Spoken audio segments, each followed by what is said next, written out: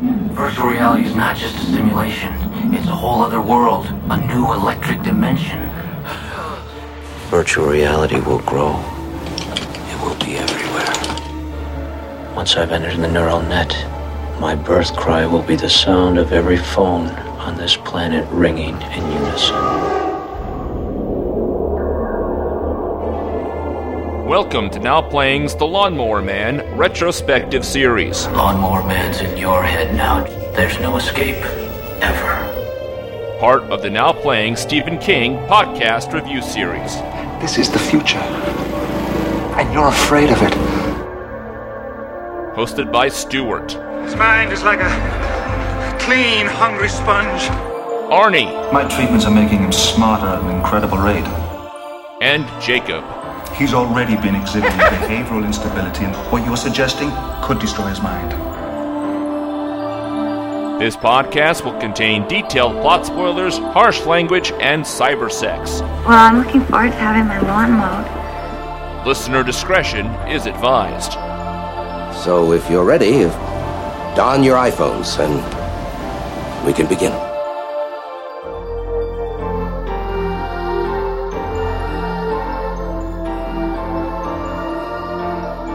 Today we're discussing The Lawnmower Man, starring Jeff Fahey. Yes, he got top billing above Pierce Brosnan. Jenny Wright, directed by Brett Leonard. I'm Arnie, your cyber co-host of Now Playing, and I am God here!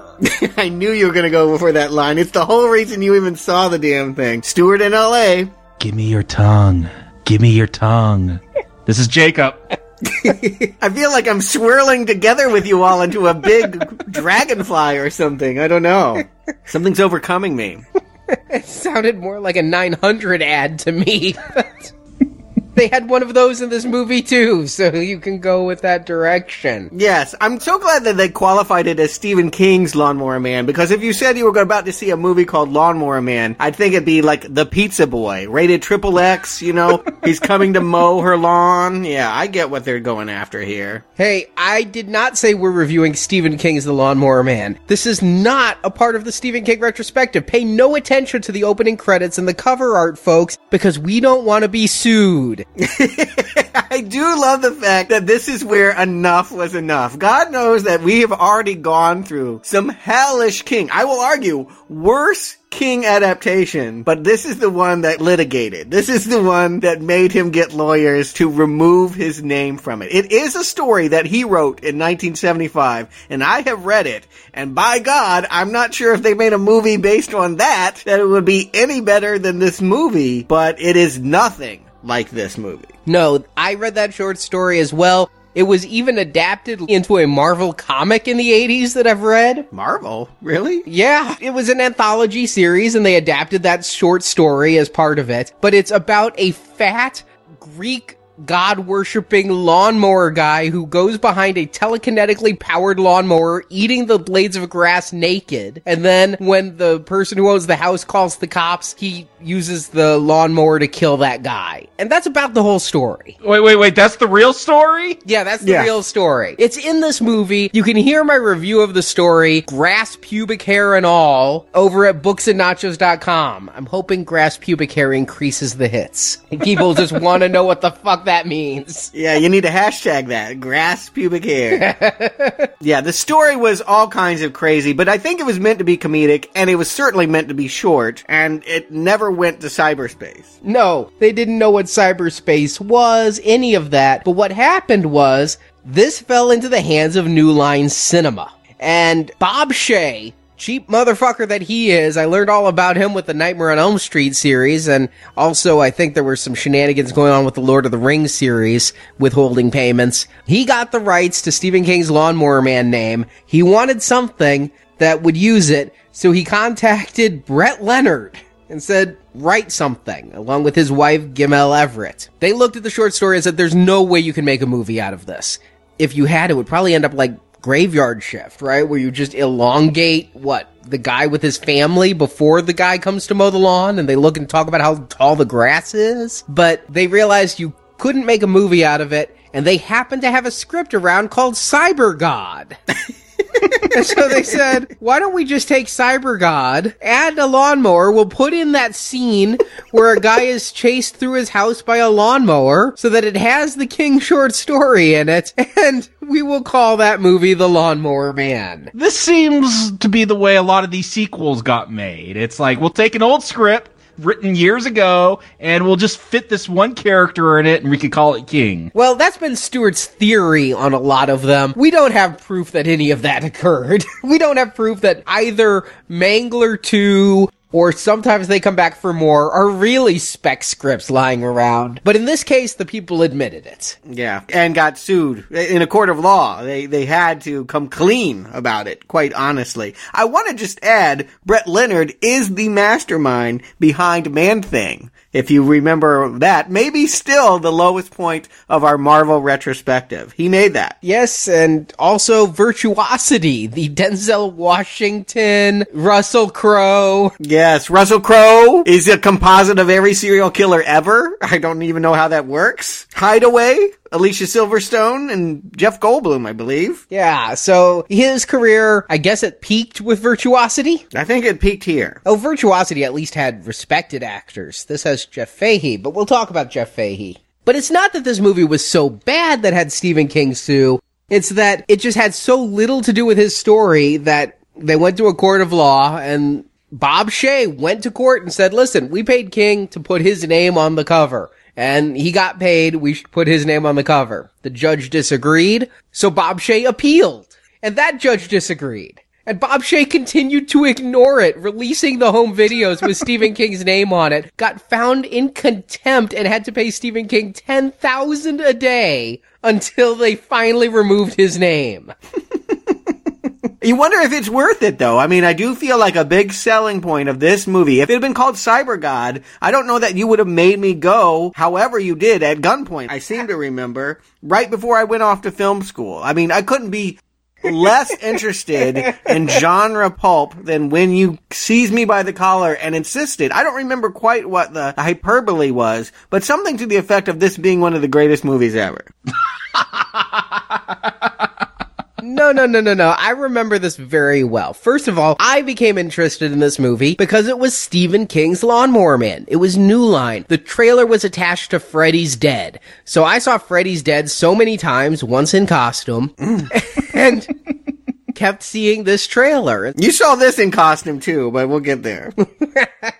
So this movie came out, and I was big into Stephen King. I would not have seen Cyber God. I was actually working in computers at that time, and you got computers and video games and Stephen King. Pierce Brosnan, don't forget the Remington Steele guy. You're right, and I was very excited. I was a big Remington Steele fan. Those who listen to our Bond series know that. This was in that weird period for him when the TV show had been canceled and he wasn't Bond.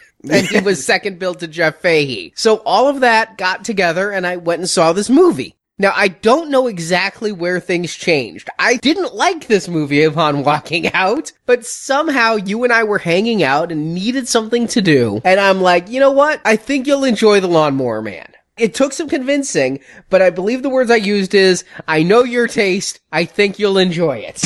Yes, I know. And I just want to flash forward. We'll get to the movie when we do. But when we get the introductory scene involving the chimpanzee and all that he does, I remember arms immediately locked, folded, and I turned to you with a scowl I haven't mustered in my life to demand. I think I even spoke in the movie. I'm like, why did you think? And you kept insisting. It was like the next scene was, it was like, oh, this part's not good. It gets better. Yes.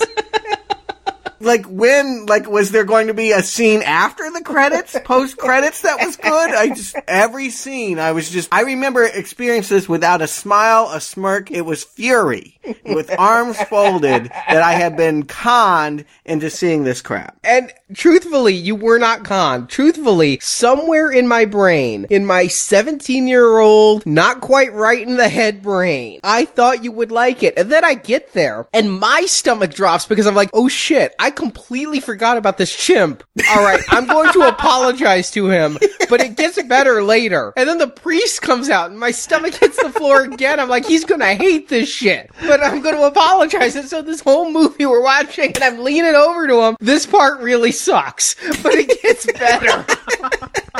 It was like an audio commentary of Arnie Mea Culpa. You know, I gotta say, maybe sometimes it's good to break the law, because the only reason I ever knew what this film was because of Stephen King's name. I mean, I didn't see it. I remember that trailer. I remember that CGI that we're gonna talk about. But it was because of King's name that the title Lawnmower Man held any credence in my mind. Yeah, he was still gold in the theaters. It was 2 years out from Misery. He had popular miniseries on TV. You could put Stephen King's name on something and people would show up hopeful. So I definitely feel like whatever they ended up having to pay, it was probably worth it to get butts in the seats. This made a modest profit. It made about $30 million, which for horror movies at that time was quite a lot of money. And think of what they did with the merchandising. There was merchandising? Arnie, you bought the shirt! There were 2 shirts. This, for some reason, was also around the time in my life where I discovered, hey, Spencer Gift sells clothing? All my needs can be met in one magical place, in one globule of a lava lamp. And so I was buying all my shirts there. I had Guns N' Roses and Here Today, Gone to Hell. I had the Nike Just Do Me shirt. Did you buy some Bachelorette penis whistles? No, none of that. But I also happened to see a Lawnmower Man shirt, 2 of them. They had the Cyber Job shirt and then the Cyber Sex shirt. Yes. That's the one I remember. That almost cost our friendship. We've had several near-death experiences of our friendship, but that did almost... I refused to go out in public. Wait, what was this shirt? It was the scene of the 2 liquid lovers wrapped around each other, the female with her legs around the male. It was all very abstract, and honestly, I thought it was pretty, like a Pink Floyd cover. Yeah, it said in giant letters, cyber sex. It said cyber sex on it. Yeah, that's all it said. It didn't say lawnmower anything. It said cyber sex, those 2 figures, and then you paired it with your keen fashion sense with a pair of Terminator 2 sunglasses, even indoors. I'm like, I cannot be seen with you like this. I cannot. Now, in my defense, back then, cyber sex didn't mean typing with one hand on a keyboard while masturbating. It didn't have a context. This movie created the term cyber sex. It is innovative, I'll give you that. But yeah, that's all I remembered. If you had asked me about Lawnmower Man, I would have talked to you about shame and humiliation and having to walk around with you in that shirt. I did not remember much about this. I remember I am a god in that computer graphic, and that was it. I couldn't have told you anything else about this movie. So coming back to it, I was curious to know what I had lived through, because I knew how it made me feel, but I couldn't tell you what it was I saw. I think that means you gotta give us the plot. Dr. Lawrence Angelo, played by Pierce Brosnan, sees a future where virtual reality expands human capabilities. He works at Virtual Space Industries, but is funded by nefarious shadow agency The Shop. Angelo's research has been to train chimps using VR to increase their intelligence and engage in warfare. But Roscoe, Angelo's smartest chimp, becomes self-aware and kills some security guards while escaping. Angelo cannot bring himself to start over, so he goes on hiatus, wanting to quit the shop and find non-military applications for his research, which he does through Job, Angelo's mentally challenged lawn man, played by Jeff Fahey, going full retard. If you can't find an ape, get the gardener. Job is a ward of the local Catholic church where Father McKean beats the mentally disabled man, but he works days for McKean's brother Terry doing yard work. But with Angelo's virtual reality, Job begins to become smarter, which first causes him to stand up for himself to the town bullies and the mean priest, but then he goes further. As VR experiments progress, Job's knowledge becomes super, and he also begins to develop mental powers such as telepathy and telekinesis. When the shop steps in and tells Angelo's boss Timms to have Angelo reinstate the aggression protocols that were being used on the chimp, Job goes insane, feeling the people need to be ruled. He has a night of carnage, killing the bully who picked on him, the priest who whipped him, and Angelo's abusive next-door neighbor before returning to VSI. Terry, Job's driver and former boss, is killed, so Job takes out a lot of VSI security before jacking into the system and uploading his entire being into the mainframe. His plan is to get out on the neural net and control the world. He says his birth cry will be the sound of 1 billion phones ringing. Angelo jacks in to try and stop Job, but only when Job's young friend Peter breaks in is Job's humanity briefly restored.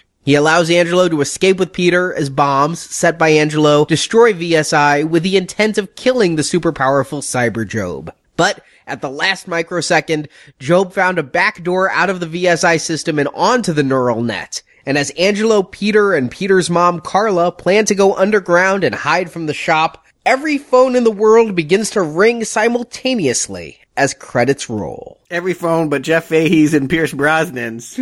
I don't think they got any return phone calls after this movie. Jeff Fahey, he was on something of an upswing at this point. I mean, he gets top billing here, and I actually knew who he was before this movie thanks to a little horror film called Body Parts. Yeah, made popular largely because it had the serendipity to be released at the same time that Body Parts were being found in Jeffrey Dahmer's refrigerator. Yes, people did go to a movie to see if there was any connection, but there wasn't. I even forget what that movie was. A hand transplant from a serial killer and the hand tries to kill people. Yeah, that's what I thought. He got a body part attached to him and he started doing things. That was probably the pinnacle of his career. I still see him, and it's because of Lawnmower Man that I look back fondly when he shows up primarily in TV. He's done some more Stephen King. He was in Under the Dome, which I watched last summer. It was almost a cameo. He was only in one episode. He showed up on Lost. He's here and there. Yeah, and we covered him in Psycho 3. I know the guy, but I kid. You're right. He was a big star at this point. He could demand anything. Like Darkman 3, and what else did he do after this? Sketch artist. But to me, I was seeing this for Pierce Brosnan, who, despite getting shared top billing in the opening credits, second billing in the end credits, he is really our star of the film, our Dr. Frankenstein, Dr. Lawrence Angelo. I thought that maybe he took second billing because he had some deal in his contract where he got paid for every chest hair that was shown in this film. Because dude is going around with no shirt a lot for a scientist in this film. Like, any chance he gets to lounge around with his shirt open and sip some scotch while playing on his computer, he's going to take it. Hey, Job had some shirtless scenes too. This was kind of a clothing optional set. I had to wonder, call me crazy, but I thought they might be going with something, with Pierce being so hirsute, I thought they were trying to make some connection between him and the chimps. Not to be unkind, but no, seriously, that, he's such a protector of them. At the start of this movie, we're to like him because he wants to make sure that the chimps are treated well. If we actually knew the rest of his plan, that he wanted to do these kinds of things to human beings, we probably wouldn't be on his side. But because he's an animal rights advocate, and because there's these evil bald men in suits that are telling him that they don't care whether monkeys put on helmets and shoot each other, I think that, yeah, we're supposed to see him as some kind of ape protector here. Oh, there's a lot more. Now, you guys saw the theatrical cut of this, which was trimmed down substantially. Oh my God. How long is the director's cut, or whatever, the hell cut? It is about 40 minutes longer, coming in at nearly 2.5 hours. Whoa, boy. And I'm guessing that's not video footage, because that would have been expensive to produce. That's what, acting scenes? Those are talking scenes? Yeah, a majority of it is in these early scenes with the chimp. Oh, wow. Is there more Robo-Chimp? There's a ton more Robo-Chimp going on in the beginning. In the theatrical cut, we get to see the chimp being trained, and then we get this chimp kind of Terminator vision as the chimp breaks out, he picks his own lock, he goes and gets a laser tag helmet, and then he goes and kills some security guards. It cannot be overstated how funny this is. Oh my God. We're all rolling, right? Like, this looks hilarious. Like, they couldn't even afford to have a convincing looking chimp. Like, we get this POV of the top of his helmet as he's walking around like you're playing a video game. First chip shooter? It is. It is definitely a video game that you'd never want to play. And I'm delighted, because I remembered experiencing this with folded hands, being angry that I had to watch it. I had no sense of humor about it. Now, tears are rolling down my face. It's the only way to get through that scene. It's so stupid. Yeah, when he's in the little Tron suit and the gyroscope, because that makes virtual reality even better. Oh my word, is that an image? I mean, nothing says screaming hip any more than a chimp in a gyroscope. I mean, chimps were a thing. I want to point out, it was like a whole genre. I have no idea why it was a thing. I actually blame Michael Jackson and Bubbles. But for some reason, in the late 80s, they had all these chimp movies. Project X, not the Project X that probably kids today know, that's like a teen party movie. No, this was Matthew Broderick and a bunch of, research chimps that flew nuclear airplanes or something. It's crazy. It was really sad. I cried in theaters at that one. Oh man, it's terrible. Link, remember Elizabeth Shue? She had to run from a monkey. Christopher Atkins had to run from a monkey. Didn't King Kong Lives come out in this period too? It did. Romero did Monkey Shines. It was just a thing. I have no idea. It's a weird phenomenon. I wouldn't even mind doing that as a retrospective. This would be the conclusion of that. This is at the tail end of the monkey craze. But yeah, I've never seen monkeys do this. It takes it to a new level of camp. In this intro, I can't imagine that, yes, by cutting it down this way, whatever we lost in narrative and backstory, it really sets us up for a crazy-ass movie. The idea that, chimps are going to be playing video games and trying to escape, it's wild here. Yeah, we get Pierce Brosnan, he wakes up like this was a nightmare, and I'm like, oh, okay, so that's why it was so crazy. It was just a dream. It was just a nightmare. We could write that off. We're not going to get anything that crazy again. We're not going to get into dream logic into this film. Nope, that actually did happen. I guess he just had a nightmare about it at the same time. I was wondering if he was telepathically linked with the chimp. Like when sleeping, he was seeing the chimp because they were off in cyberspace together. Yeah, no, I do think, because later we'll find out that that's what happens when you add this aggressive, they call it something like Program 5, where the idea is they're turning them into weapons or something. But what it really does is it links minds, and they can hear your thoughts. And yeah, I'm telling you, I think that there is supposed to be this bond between Brosnan and the chimps. Well, actually, the Protocol 5 thing is just the aggression to try to make warriors. And this is fleshed out in the half an hour of extra footage with the chimp when they're discussing this. What they were doing was trying to make chimp warriors to go places too dangerous for human warriors.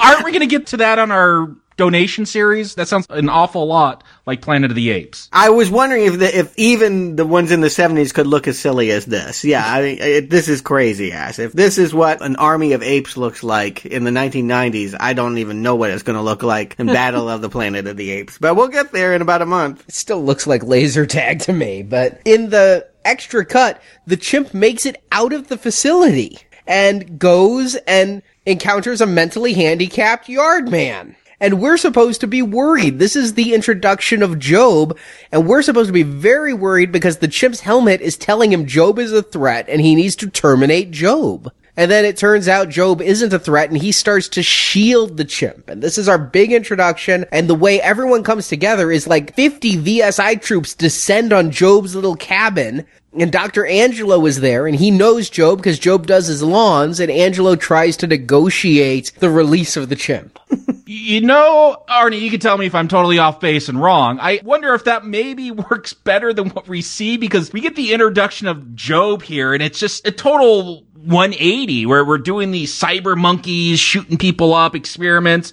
Cut to a top of the morning, Irish stereotype picking up a mentally challenged man. I'm like, is this the same film? Or I guess this is where they had to insert that King stuff so they could put his name on it on this totally different film here. It feels like I'm watching something else all of a sudden. Yeah, it sounds like you needed that. I don't feel like this movie needs to be 2.5 hours long, but I think that they could have given us an extra minute or two and had that ape get out of the complex and to that cabin. I think that would have helped actually make his introduction feel a little bit more organic to this. As it is, it's two completely separate stories, and since it's called Lawnmower Man, I'm left wondering why there's monkeys in this. I do not understand why we're starting in virtual reality Monkeyland. Well, doesn't it help that, before any of this, we start with that long-winded explanation of what virtual reality is?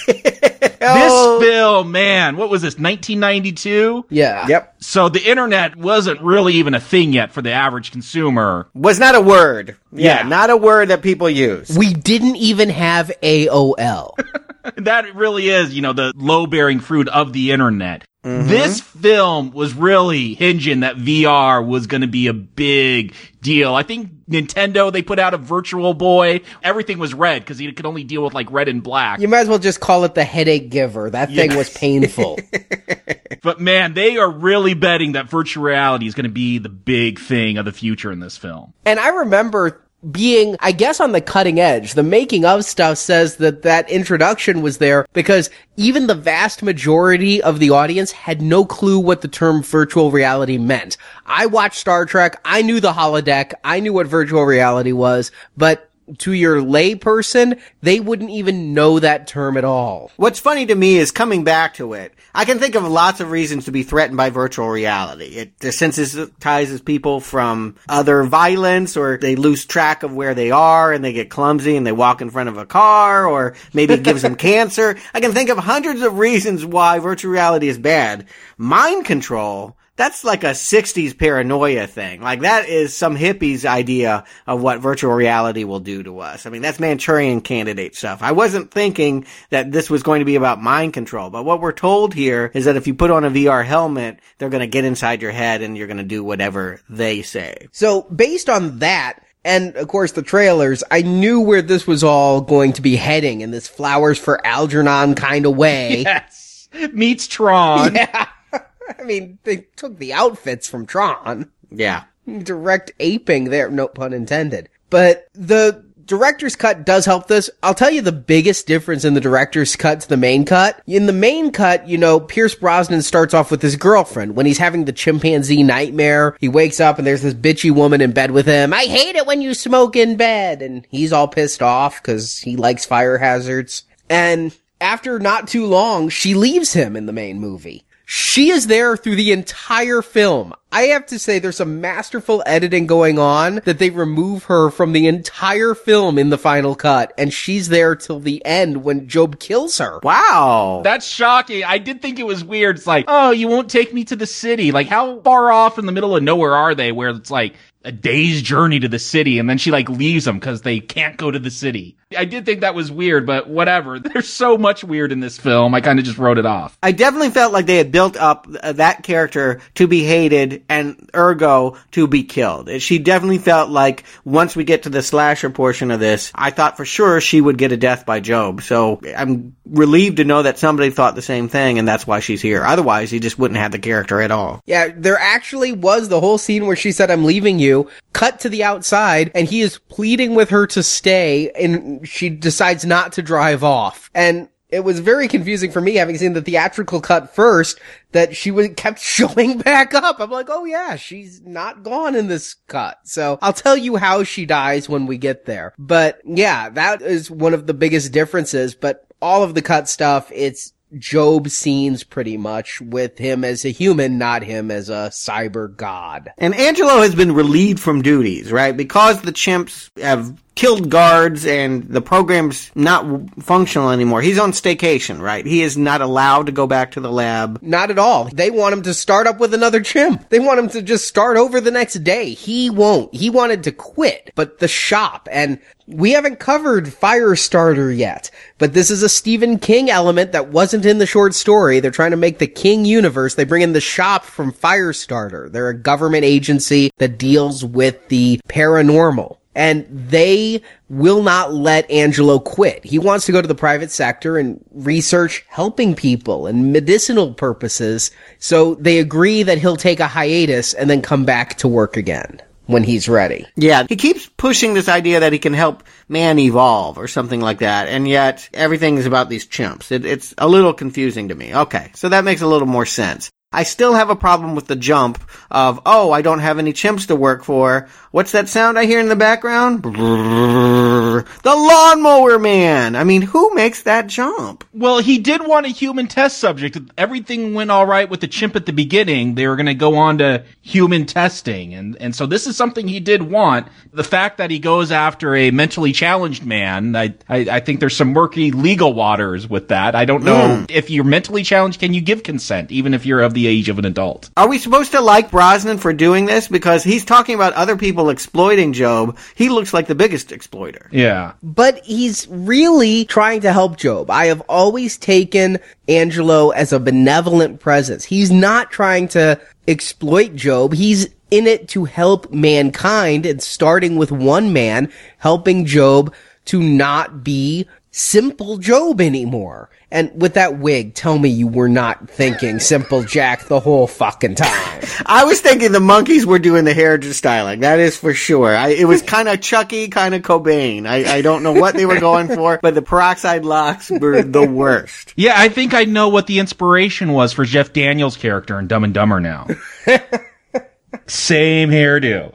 I guess maybe I needed another 20 minutes of scientist talk, but I don't think they do a very good job setting up Angelo as a more benevolent scientist. I get that he's troubled that his monkey went on a shooting spree, but I just don't get that he's going in this for pure reasons. I feel like he wants a human subject, and here's a victim. Here's someone that he could use and manipulate. Why not take the abusive neighbor next door and teach him to be nice and not beat his wife and kid? It's a vague goal that he's trying to achieve. He wants to help man evolve. He wants to help people. Okay, that can mean lots of different things. What he looks like is someone that's bad at his job, who kills monkeys intentionally or not, and now wants to move on to humans. To me, I don't know. If we hadn't had that lip service paid to the fact that he was sad that the monkey died, I don't know that I would see him as a kind character at all. Of course, the other tip is, it is Pierce Brosnan. He was some kind of leading man in 1992. We would be expected to think of him as the star. And keep in mind, we have seen Job as a kicked puppy at this point, because we're introduced to the priest who just beats him. Now, in the extended cut, the beating is a little bit more explained. In the theatrical cut, the priest finds some spiders by the altar, and Job was supposed to spray them, and so it's time to take a belt with some nails poked through it and whip Job. In the final cut, the priest is very money hungry, and so VSI says, we're going to make a sizable contribution to your church if you don't tell anyone about this. And so he's whipping Job so Job will remember to not tell anyone. Again, that makes more sense. I don't want to sit through 3 hours of this, but things are making at least more sense in this longer cut. I kind of like the simplicity of it. I mean, I think there's a kind of a bitter kind of king-ish irony to the idea that the religious figure is being introduced, killing something and calling them sacrilege and beating someone else for not doing the killing and all that. It seemed like that was a satirical target, and one that Stephen King himself would have made in some short story somewhere. Yeah, I mean, we've seen the religious fundamentalism all the time. Carrie White, yeah. Margaret White, yeah. That's why it just came off as old hat to me for King. Oh, here he is attacking a religious figure again. I would have liked to seen some other motivation. I'd like to see some expansion in his ideas. But I guess this film is not his ideas, though. Yeah, I know that this is a slasher movie. That's how I would classify it. So I know that we need to have villains. You're right. Pierce Brosnan wins as the most benevolent because everyone else around this poor guy is so horrible to him. Here's someone that we can't wait for to meet Job's wrath. So yeah, they've established a bad guy at home, and they've established a bad guy at the gas station down the lane. Yeah, who is also more fleshed out in the longer cut, if you want that. No, him, I get it. He's a bully. He's making fun of the mentally challenged guy, even though Job is making a good point. Don't smoke around the fuel pumps. I thought for sure that's how he would die. I thought for sure Job would take that cigarette and burn him at the end, but it doesn't go that way. Yeah, after seeing the one burning we'll talk about, I'm glad it didn't. Yeah, maybe it is more satisfying what he does, but I'll save it. Yeah, we'll get to that a little bit. But whatever whatever you have, I have, even in the theatrical cut, even when I forced Stuart to see it in 1992, thought Pierce Brosnan was trying to do a good deed here by strapping him into the chair and making him play video games that looked really cool. Now, there was a brief period in gaming right between, like, Nintendo 8-bit stuff and the PlayStation really high-end graphic stuff, where what you got was a lot of just colorful shapes. And at this time, when this came out, I would have killed to play a game as cool as the one that they have here. You fly around and your bottom half is naked sticking out? At the time, this would have been its own entertainment. People would have paid money just to see these graphics. Now, I know that's ludicrous now, but inside the mind's eye, and there were things that they would play in bars, or you can buy VHS copies that would just be, what we would now call like screensavers or something like that. It's just, we were so enamored with the ability to create computer-generated imagery that it was enough for its own entertainment. I think that in 1992, you could have enjoyed this movie just for those kinds of moments. In fact, it might be the only thing you enjoy. And I certainly did. And in fact, this movie held a record. All of these scenes were in fact computer animated. They were done by Rockstar Studios, not the ones who made Grand Theft Auto, but the ones who would go on to make like Resident Evil 2, and they would collaborate on Grand Theft Auto 5. So this movie held the record for the most minutes of computer-generated footage until Toy Story. Toy Story? Even more than Terminator 2? Keep in mind, Terminator 2 had a lot, but if you look at the number of minutes that the T-1000 is doing computer stuff on screen, this beats it. Yeah, the Terminator 2 is only like a matter of 6 minutes when you add it all up. Sure. Yeah, I guess I'm thinking what's more convincing. Obviously, Cameron's movie, but this one has more of it. It doesn't look as good, not nearly, but it's certainly prevalent. And you're right, you get enough of that. If you were buying your ticket just to see the computer stuff, they know that that's part of the selling point. They keep sticking it in here, and this is an early scene that has got wow factor. It makes me honestly wait for a 3D conversion of this film. Only you, Arnie. But does this have wow factor? Did this have wow factor for you, Stuart, when you're being forced to watch this, or you, Arnie? Because I don't know. Even I remember seeing that trailer, and you got that glimpse of the cyber lawnmower man, and I was just like, that's a weird, interesting look. I thought it was cool. I couldn't deny that. I wouldn't admit it to Arnie, because that would be like waving a white flag of defeat, but I thought that this stuff looked cool in 1992. And this is the stuff I thought Stuart would like, was the colorful, artistic, again, kind of rock album cover type of stuff. It was this stuff, not the Priest stuff, not the Chimp stuff, that I remembered most. And I would like to clarify, we went to see it at the Dollar Theater, Stuart. You spent $1. That was a lot of money when I'm 17 years old. Hey, yeah, with inflation, that's probably like $2.75 now. So it had already gone to the Dollar Theater when we were seeing this. So many months had passed. It was the computer stuff I remembered enjoying going back. Yeah, I could understand that now, but at the time, you were just doing something cruel and punishing. You felt like Pierce Brosnan, and I felt like Jeff Fahey. But it doesn't take too long before a couple of injections and a couple of cyberspace games, and Jeff Fahey is starting to become intelligent. He starts to stand up for himself. He wants his paycheck from the priest so he can go dress like a cowboy. At first, when that priest walks in and starts whipping him, I almost thought it was because, like, he thought Job was having like these weird homosexual tendencies, like looking at these two shirtless cowboys and then like posing in front of the mirror, and he like walks in and catches them and sees this like page of a magazine he ripped out. It was, I'm like, wow, if being intelligent means you want to, and this isn't like cool cowboy, this is straight up like boots and tight dungarees, and like, this is what smart people want to do? They want to dress like this? Well, I could understand that he wanted to be desirable, that he was showing self-awareness, whereas, I mean, look at his hair. I mean, he's starting to think about grooming. I get it. Yeah, the problem is he looks like Anton Sugar from No Country for Old Men when he does his hair. But it's stated in the director's cut that he started off with an IQ of like 47. And so he's rapidly aging. You know, he's gone from this really infantile wearing bib overalls, you know, basically Oshkosh Bagosh, and then he gets a little bit older. He's ready to cosplay. He likes cowboys. He wants to be a cowboy. He's gone from about the age of 4 to about the age of 8. He's not an adult yet, but he says he wants to have his paycheck so he can turn his house into a ranch. And it'd give him a day or two and he wants to get laid. He reaches puberty pretty quick because it isn't long before he's wearing no shirt and mowing the lawn of a wealthy widow who has nothing better to do than eat apples and wave from her porch. I do love Terry, the gardener. He's the brother of the priest? Yeah. Yeah. At one point, Marnie, this young widow, is like beckoning him to come in, and like Terry, the brother of her priest, is like, go bang her, dude. I'll take care of the rose bushes and the lawn. Go bang this chick.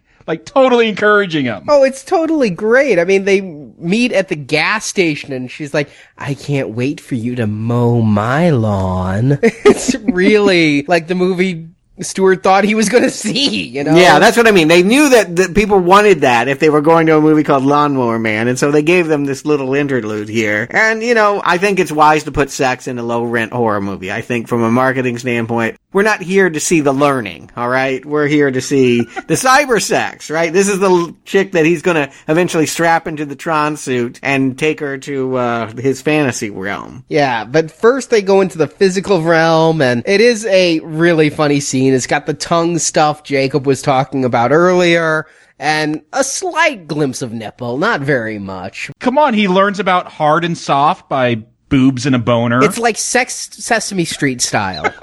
Hard, soft, wet. Now, I have a serious question here, because I really don't know. You mentioned Flowers for Algernon, which is a famous story about research that turned developmentally disabled people into geniuses for a brief time, and then they regressed because they were not able to keep the phenomenon going, and they went back to being simple people. That's not what happens here. It's what I thought Lawnmower Man was about. But what goes wrong exactly? I can look at lots of different things that may be the culprit, but I'm not sure exactly why it all goes bad. And it's slightly different in both cuts of the film, too. In the final cut of the film, the theatrical cut, it's implied that it really all goes bad when the shop gets involved, and they want the aggression protocols put back in. And so they swap Angelo's green formula for this new red formula, and he doesn't even notice. Is he colorblind? Yeah, terrible. It also seems that, like, they redo the program. Like, eventually Angelo is able to bring Job to VSI, and they hook up to the gyroscopes and spin around. I don't know if I understand what this virtual reality therapy is doing. It seems like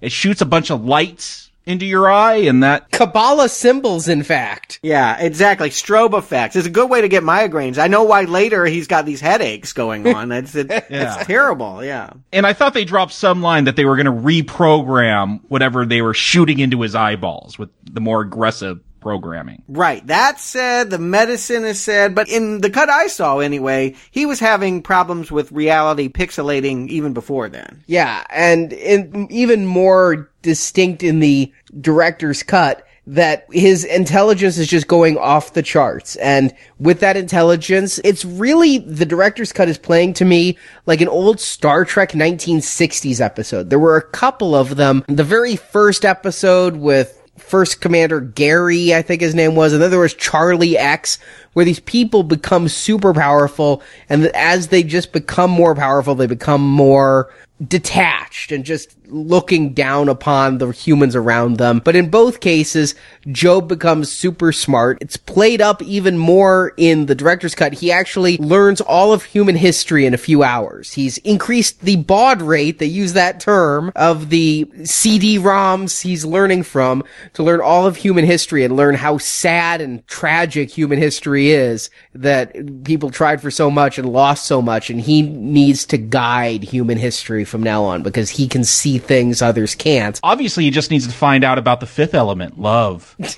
But then he's also gaining the powers of Carrie, and the father from Firestarter, He can move things with his mind and read people's thoughts. Yeah, this is all right after he has sex for the first time. He goes into the diner, he's barraged by everyone's mind waves, he can tell what they're reading, and then he's moving things around. That's something that comes with maturity and banging your first woman. Yeah, this is actually where I think the real fallings happened. Even if the shop hadn't gotten involved, I think it would have gone bad, because the way I read it anyway, is that he's tapping into a primal state. He is actually devolving, even though he is learning more knowledge and becoming more intelligent. He is going to essentially become like a caveman or an ape or something like that, an aggressive state, because he taps into the way people used to be before knowledge and intelligence. And there's some lip service paid to the fact that we all used to be wizards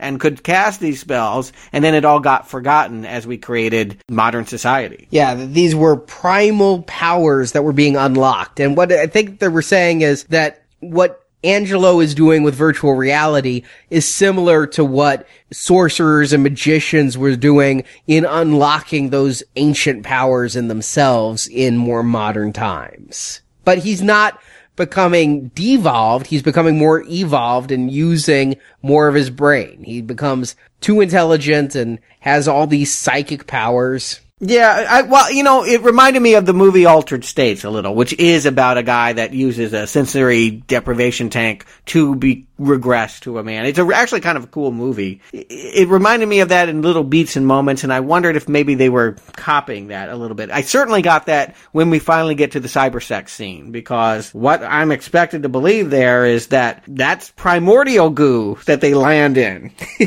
So, okay, the cybersex scene. I like this as a concept, this Marnie was incredibly horny anyway. She wanted to do kinky things. Job takes her there. Not sure how he got access to the place. Well, he's been there so often, and in the director's cut, he has even more access for it. So they go there, and he doesn't want to hurt her. And then, Stuart, you now have revisited my t-shirt.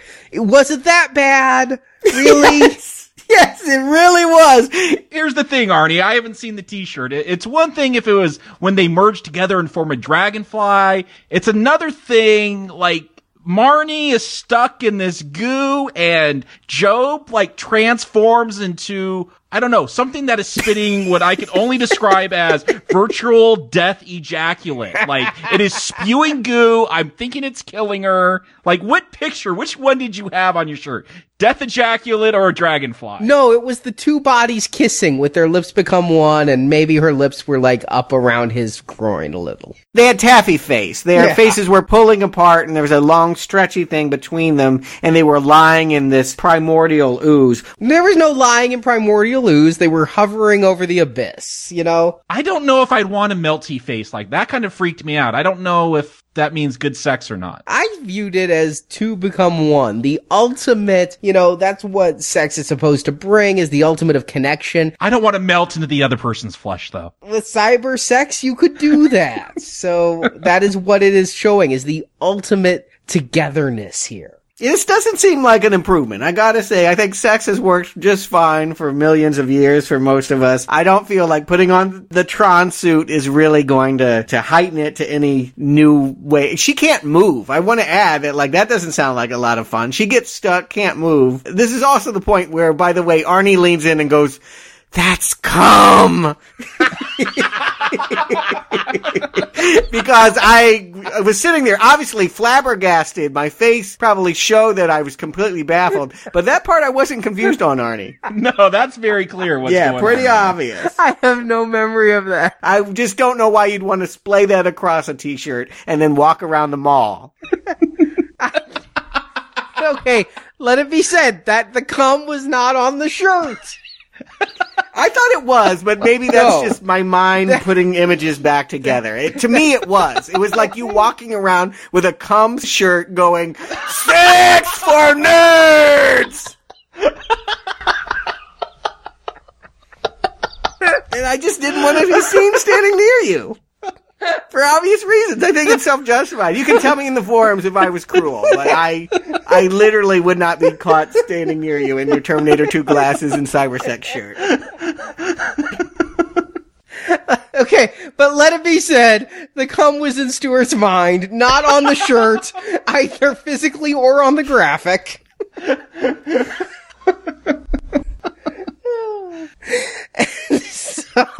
And so back to this scene, this is where I kind of like the gyroscope idea, though. If you're going to have virtual reality, you have to have the feeling. I mean, early on, Angelo has that disc, flying, floating, and falling. And you need to have the sensation. But what they also say is the VR at VSI, I don't know how it's doing it, but it's tapping directly into your glands, into your brain. So even though she can't move, I mean, she probably could still have a pretty rocking orgasm if the VR was hitting just those right nerve centers in the whatever part of brain comes.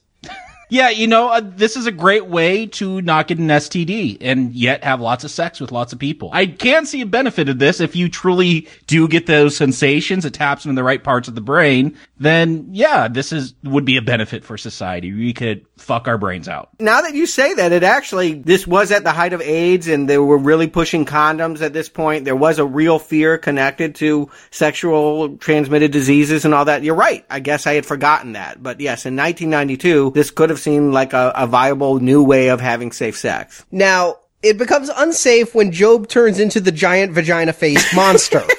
Yeah. I don't even know what that was. I didn't remember that part. Death ejaculate, I'm telling you. Yeah, maybe. Drowning in cum. It's not animated very well. I gotta say, whatever they were going for, even if it was that, I feel like that's hard to see in that. I feel like it's the least impressive part of the computer graphics. It's the only thing that makes no sense to me is why he becomes this bug-eyed, big-lipped alien with these hands that decides to, tongue her to death? I mean, is this the coming back of give me your tongue? Because what happens when she loses her mind is a tongue comes out of that and whips her. Yeah, and I gotta believe that she screwed worse. I mean, she's in this small town and she's boinked every man that's been there. I gotta think this... Presumably the gas station guy. Yeah, this can't be any worse than a Saturday night with too many Schlitz down her throat. I mean, I don't get it. Is that what you're calling them nowadays? Schlitz down her throat.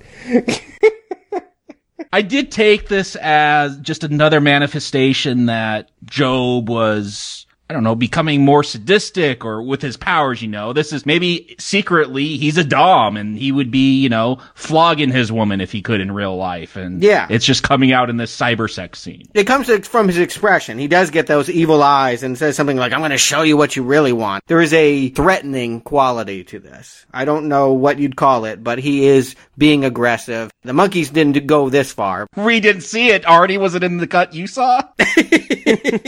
I saw no monkey come, so okay. No. Yeah. But I did get the impression from his reaction that Job did not want to hurt her. That was never his intent with that. He just went too far. He didn't know his own mental strength in cyberspace. They should have set up a safe word. I thought he had regressed. I had thought he had gone ape. I thought that something had come out of him. Something did come out of him. We've been discussing that. So to speak, yes. But if we weren't knowing that this was a Stephen King-inspired story before, boy, when he's starting to flex and make the toothpaste and the chairs float and all of that, boy, this is a remake of Carrie. Yeah, or when he's, making Big Red, his lawnmower that he built, because even when he was mentally challenged, he was good with machines, they dropped a line about. So, yeah, he's standing on Marnie's balcony while moving Big Red around the lawn. Not in a very good pattern. It seemed very chaotic. Not a great mow job. So I gotta ask, this has all been, up to this point, feeling like a science fiction story, and now we're heading back into Carrie and horror and slasher territory. Is this gonna work for you? Does Job stand a chance of being the new Freddy or Jason? Not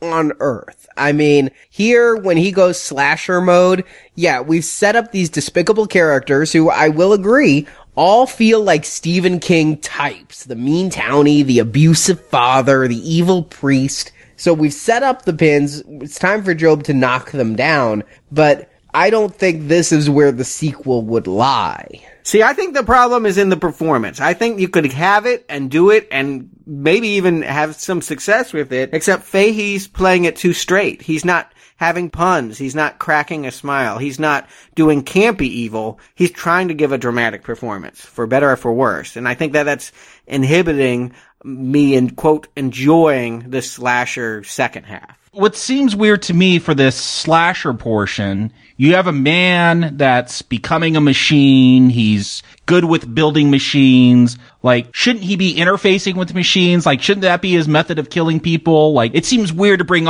in all this psychic stuff. King seems to love that, and I know this isn't really King. I don't know if this was from the actual short story, but it seems weird that now this is about Carrie all over again, instead of a guy that, you know, like RoboCop, sticks his finger in a machine and can access it and turn it on and kill someone that way. Well, let's go through these deaths, and I'll tell you what is and isn't from the short story. The first one is the priest. So many questions about this death. And it is not from the short story, but it is kind of computery because he sort of pixelates the priest. He burns him with cyber fire. That is my question. Is this just really bad CGI fire? Or was it supposed to be computer fire? Because this is awful looking. Like, this is the pits. This is just some of the worst CGI I've ever seen. In 1992, I completely agreed with you, Jacob. I thought it was just the worst fire ever. Now I think it's completely intentional, that they really were trying to go Atari Fireman. There is a case for that. Later on, we'll see a swarm of bees, and again, I don't know if it's Job using his psychic powers like Noah from the Bible to round up animals and make these bees appear, or if he's tapping into computer somehow and they're manifesting in the real world. It never becomes clear. It's, to me, clear that he is just creating cyber creations, energy. None of this is real stuff. It is his creation from the digital ether. The line between virtual reality and real reality is blurring somehow because he starts seeing things. He looks at a glass of water and it looks, well, like a TV with bad reception, but I think it's supposed to look like VR. Yeah, it's his stick. I would say that the reason why it's pixelated is because that's to him what the knived glove is to Freddy or the hockey mask is to Jason. It's a signature. It lets you know that anytime you see that computer technology later, Job's a-coming. Yeah, I guess if they would have shown, I don't know, digital bits moving Big Red around or lifting the chair, something to,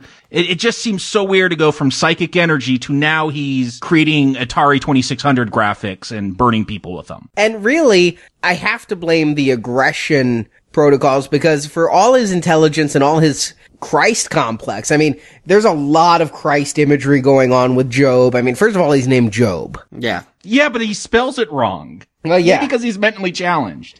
Yeah. But then, I mean, when he has one of his seizures, he's like, I touched God.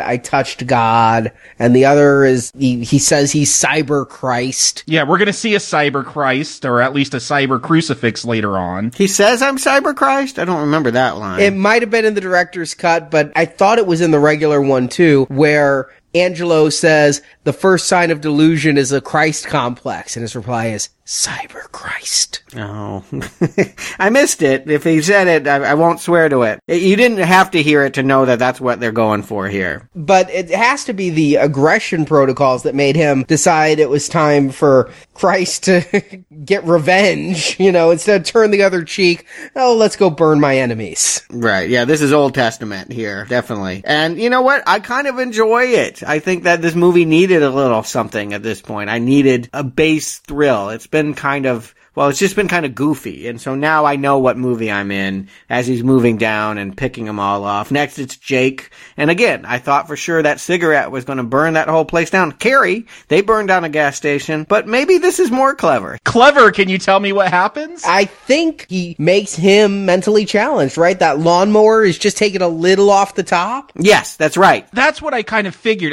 We gotta say, in his pupils, we see a CGI face with the mouth of a lawnmower, which transfers over to Jake. And yeah, I wish we never see Jake again. I guess maybe they could have shown him mowing Marnie's lawn at the end, because that's all he's good for. But I took it that, okay, that lawnmower, you know, the lawnmower man is now inside of you. It's going to chop up his brain, and he's not going to be as smart as he was. Yeah, it's a twist of fate that it's ironic that they've switched places. This guy used to make fun of people because they weren't intelligent, and now he's on their level, and the lawnmower man is smarter than him. I think it's as simple as that. And in its own cheesy way, I kind of adore this scene and this graphic of him doing that to the brain. The fact that the graphic is rudimentary, I wish they could have gone one step more. I would have liked to have seen some digital carnage, some like gray matter kind of flying up out of this computer-generated brain or something. Or I wish we could have seen a scene with this guy later on to show him as the result, because I don't know if he's becoming brain dead.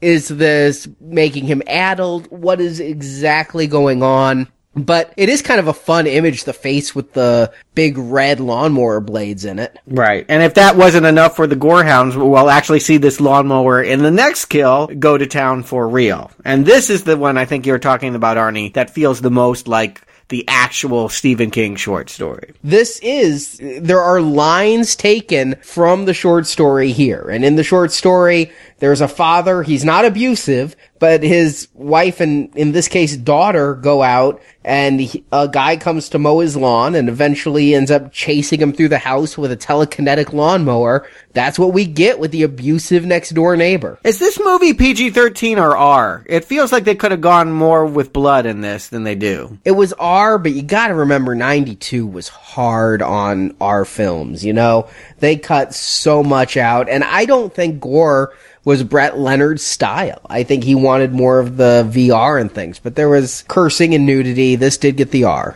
And it should be said, he goes after this abusive father. It's the father of Peter, a young boy that he was friends with in his former mentally challenged life. They shared comic books. Yeah, it made me wonder how Peter was going to turn out. I felt like he was definitely going to play into the climax. I remembered him dying, that this would be the teaching moment, that Job would go too far and the lawnmower would kill Peter or something like that, and then he would start to have regret about what he's become. But really, Job never does feel bad for these deaths, and he makes sure that he gets away with it. All the cops that investigate and come for statements, he just uses his mental powers to make them write it off as accidents. He gets away with all these crimes after his night of blood and fury. And one of those cops is a character actor who's been in just an absolute ton of stuff. Troy Evans, ER. He's almost always playing a cop. I know we've seen him in a handful of now playing movies too, but to see him here in this minor role, kind of fun. Let me not go a podcast without mentioning Twin Peaks. He was the principal. Ah, that's right. I kept thinking either Twin Peaks or Picket Fences, but I couldn't place his role. Maybe both, but definitely Peaks. And during this is where, in the extended cut, Job has gone over to Angelo's house. He's taken Angelo hostage. We kind of see that in the final cut too, when Angelo gets all tied up. And he's taken mental control of Angelo's girlfriend. Wife? No, I think it's just girlfriend. He has a ring on. Oh, wife. That's even worse for how this movie ends. I'll get into it. I know.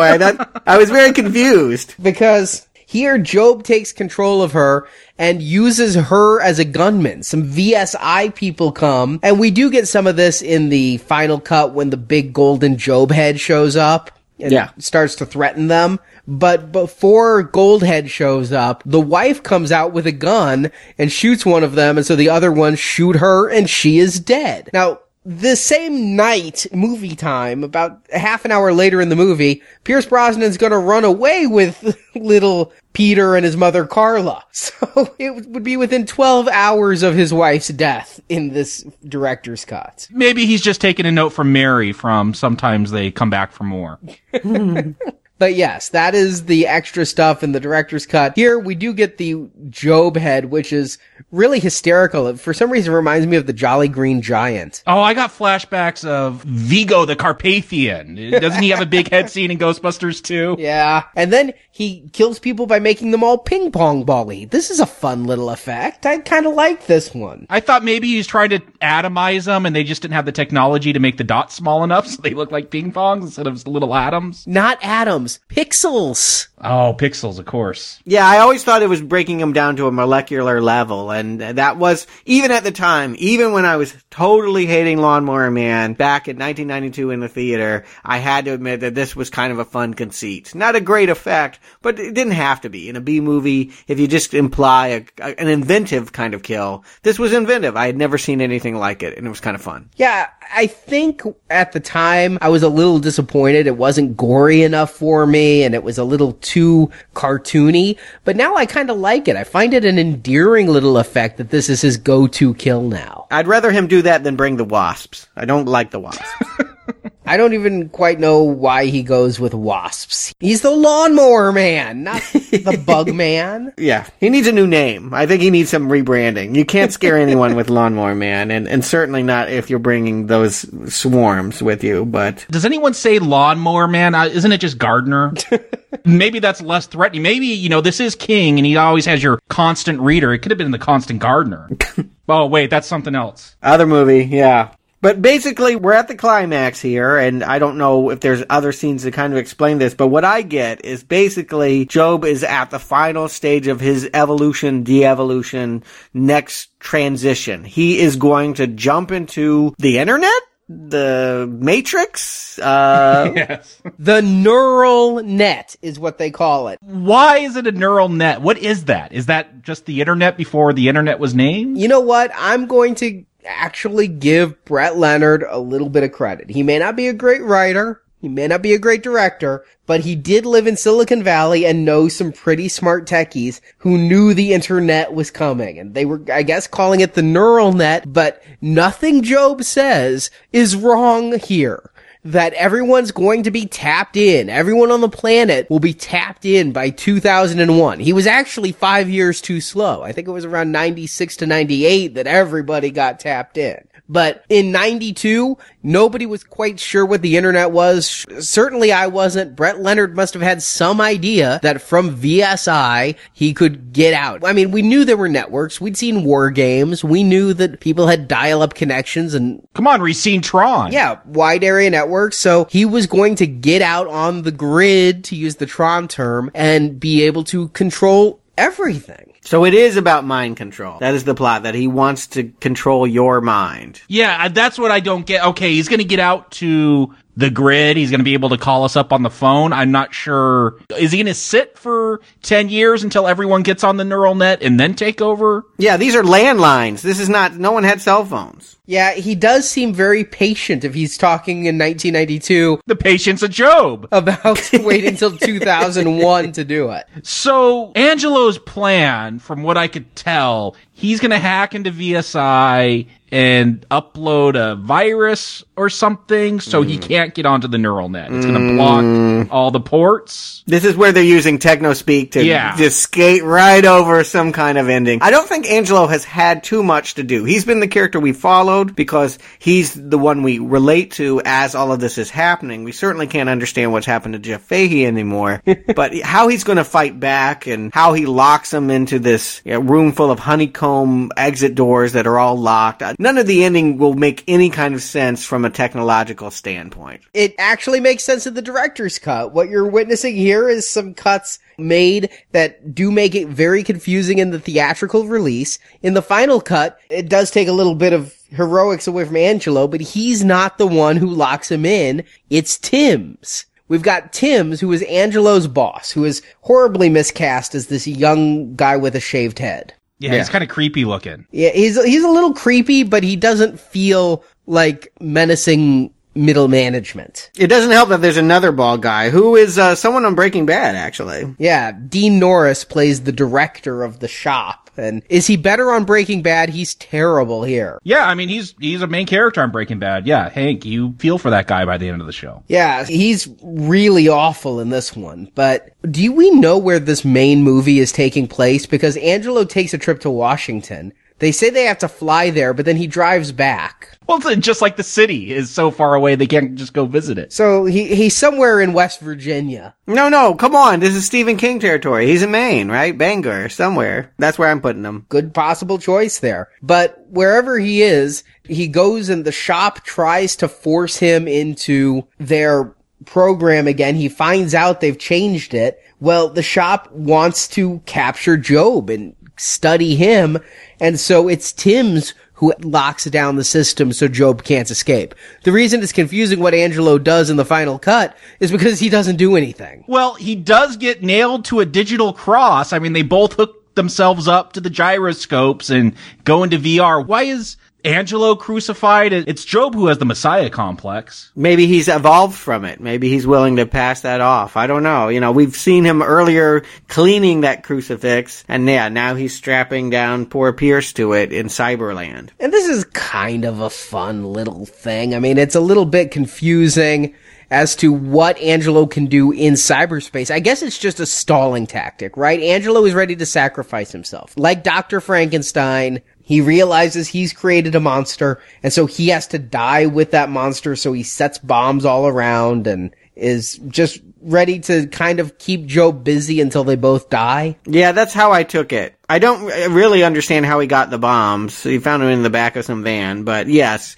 he is willing to take them all out to stop Job from getting away into the neural net. And speaking of monsters, what does happen to Job's body? Like, he's missing a face. Like, he's just this husk. Like, he's uploaded himself, so you lose all features to your physical body. Yeah, come on. It's like the soul disappearing, and yeah.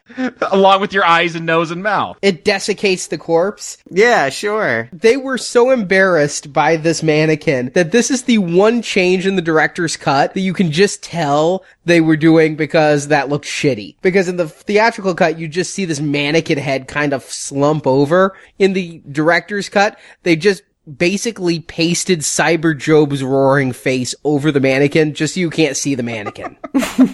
That's probably a good choice. It's pretty awful. Yeah, it's really cheap. But this is where Peter plays a role. I thought he would end up a martyred character, but little Peter comes wandering in, is going to be blown up by the bombs unless Job lets Pierce come back to reality, but he himself can't find a way out or something. Yeah, Job is trapped in the system, and Angelo is in the VR. He's nailed to the cross, so he can't leave. But when Peter comes in, because let's clarify, Carla was Angelo's ride to VSI. I love the fact that he had to ask the neighbors, the woman whose husband just got chopped up by a lawnmower, for a ride to go fight the bad guy. That's awesome. And she did it, then fell asleep. Yes. And they had some more flirtation in the director's cut. You could tell she wanted to be with Angelo and hated her husband anyway. Well, her husband abused her. I'm sure she would have been fine with Jake or Job at this point.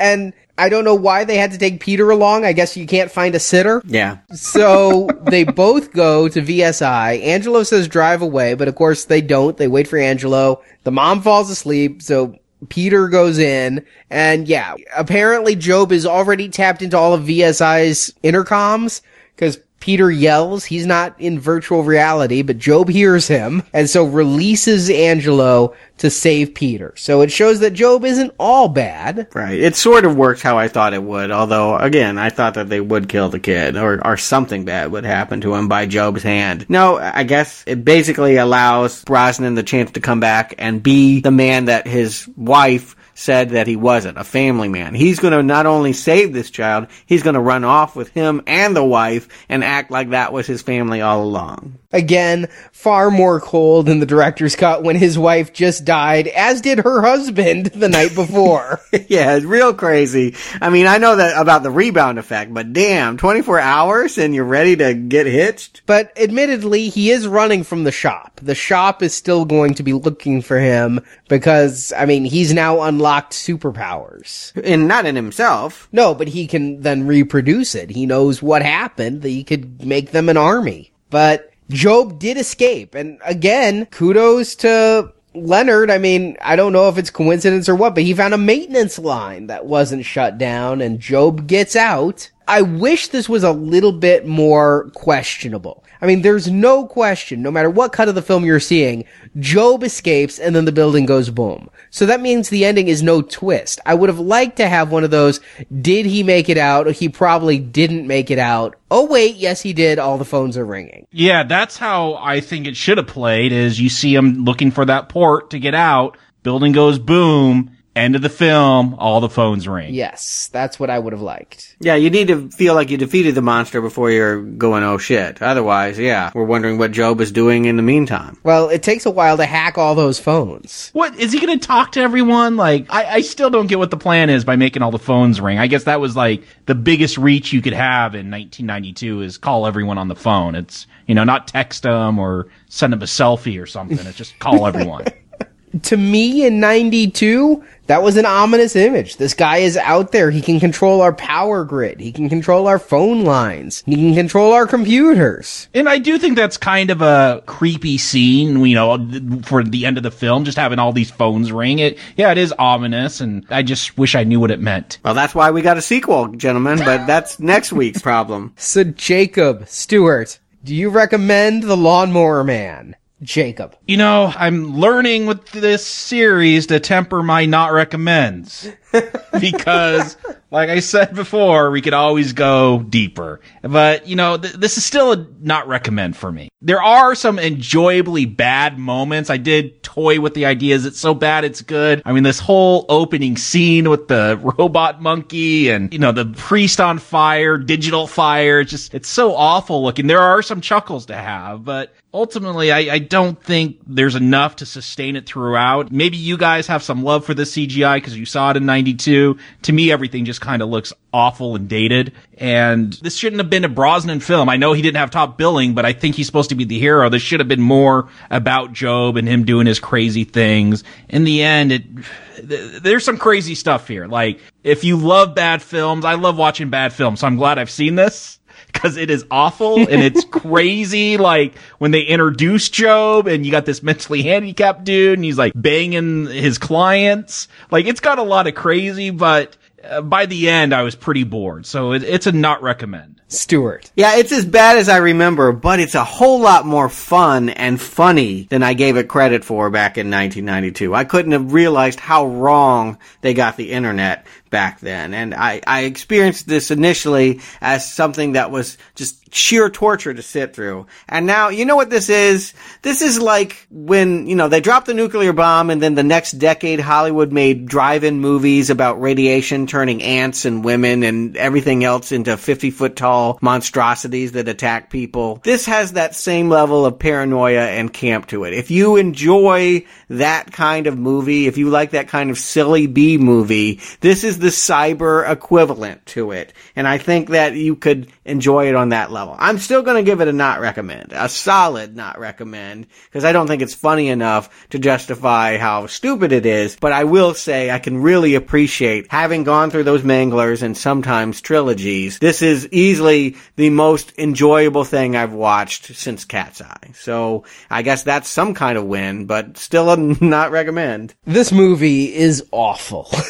This movie is just terribly bad, but it is hysterical. And I hadn't returned to this movie since the mid-90s. I think I did return to it around the time the sequel came out. I wanted to relive the experience, refresh my memory, download Job's experience the first time so I could be ready for all that would happen in the sequel. But it's been, I guess that's close to 20 years since I've seen this. I remember it being bad, and I remember it having some cool visuals. I didn't remember it being awesomely awful, though. And I gotta say, I think this is awesomely awful. I mean, it's not a real recommend.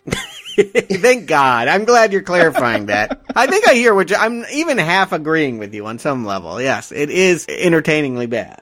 Yeah, and, you know, I wish I could go back when we did our Howard the Duck podcast, because I'd put this about on that level. I wish I could give Howard the Duck a so bad I love it Green Arrow, but back then, we were just saying if it's a good movie or a bad movie. We hadn't given the ironic Green Arrows to Catwoman. Yeah, Catwoman. Yeah, we all recommended that, and I don't regret it, but it does send a weird message for people that want to find good films. Yeah, and Garbage Pail Kids, and, you know, Stewart did it with I Know Who Killed Me. Yeah. Oh, yeah. I think I was the pioneer on that. Yeah, yes. So I may even go back and just put the Green Arrow for Howard the Duck as so bad it's good. But nowadays, we can give a enjoyable shit recommend. And that's what this is to me, is enjoyable, even if the film is shit. I mean, the chimpanzee scene alone makes it a Green Arrow just for you gotta see how bad this is. So this is gonna have one Green Arrow next to it. Yes, Lawnmower Man is gonna have one Green Arrow, but not because it's so good, folks, but because it's enjoyable trash. Can't we do Brown Arrow? I think that would send the right message.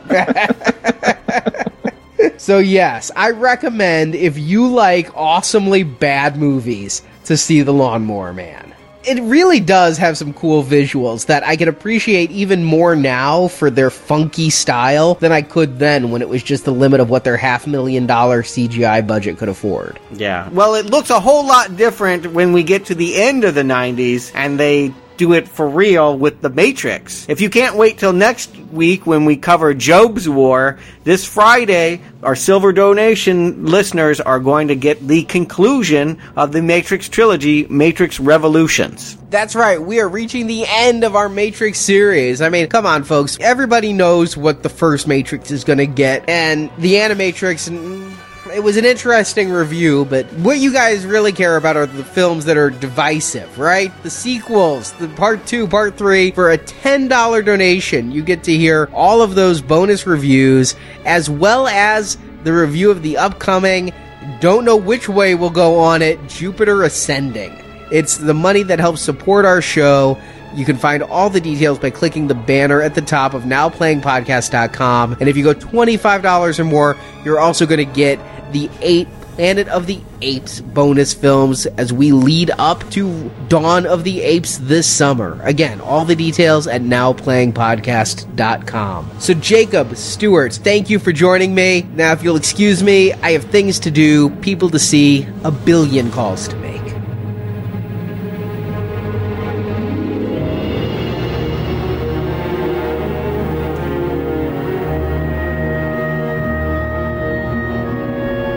Last journal entry for a while. I won't let Job's death be for nothing. What happened to him is my responsibility. For some reason, I've been given a second chance. So I'm taking my work underground. I can't let it fall into the wrong hands again. If we can somehow embrace our wisdom instead of ignorance, this technology will free the mind of man, not enslave it. Thank you for listening to this episode of Now Playing's The Lawnmower Man Retrospective Series. I have to go now. Well, okay, Job. We hope you've enjoyed the show. Damn it, Carol, I never unplug a program when I'm engaged. You just ruined the whole effect. Come to NowPlayingPodcast.com each week as we review another film based off the works of Stephen King. You sure don't look like the father of virtual reality to me. Your support helps keep Now Playing on the air. We're being cut off. The mainframe will be totally isolated in less than 2 minutes, off the net. Our spring donation drive begins in April 2014. Where we will be offering bonus review podcasts covering The Matrix and Planet of the Apes movie series. I can't do this without your help. Find out all the details by clicking the banner at nowplayingpodcast.com. Without financial involvement, this project wouldn't exist. And in the archives section, you can find other movie reviews, including A Nightmare on Elm Street, Scream, Star Trek, The Avengers, Transformers, and more. When you hook into the library of my virtual city, you hook into every library in the world. And ultimately, the chip will bring everything online for everyone. Find hundreds of movie review podcasts at nowplayingpodcast.com. The potentials for human advancement are endless. And also visit our sister podcast at booksandnachos.com, where you can hear reviews of the original Stephen King books and stories on which these films are based. Hey, that's dangerous. That's dangerous. You can also follow Now Playing on Facebook and Twitter, where the hosts post new episode announcements and written movie reviews.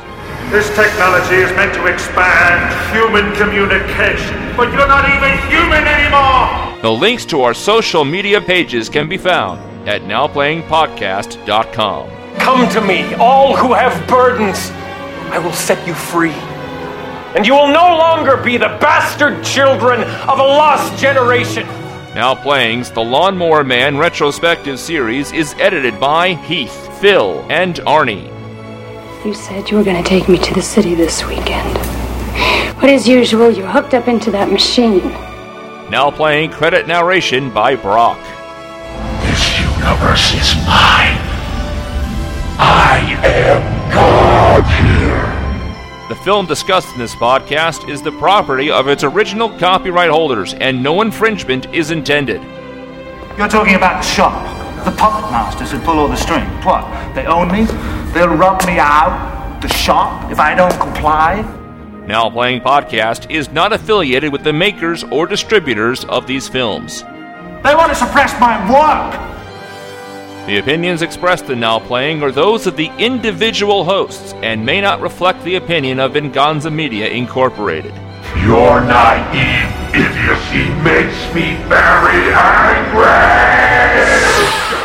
Now Playing is a Venganza Media production, copyright 2014, all rights reserved, and no part of this show may be reproduced, repurposed, or redistributed without the written permission of Venganza Media Incorporated. Game over. Yes, you nailed it, Joe. You nailed it. Whoa, that was sketch. Hey. You're right. He was a big star at this point. He could demand anything. Like Darkman 3 and what else did he do after this? Sketch artist. That's right. We haven't done the Darkman series yet. Not yet. What's Ms. Burke's first name? Marty? Yeah. Or Marnie, I think. Marnie. Is it Marnie? Yeah, like Arnie with an like M. Arnie. Yeah. Oh, that's even weirder than Marty. I've never heard Marnie before. Okay. I actually knew a girl in high school named Marnie. It was very confusing. Yes. It's also a Hitchcock movie.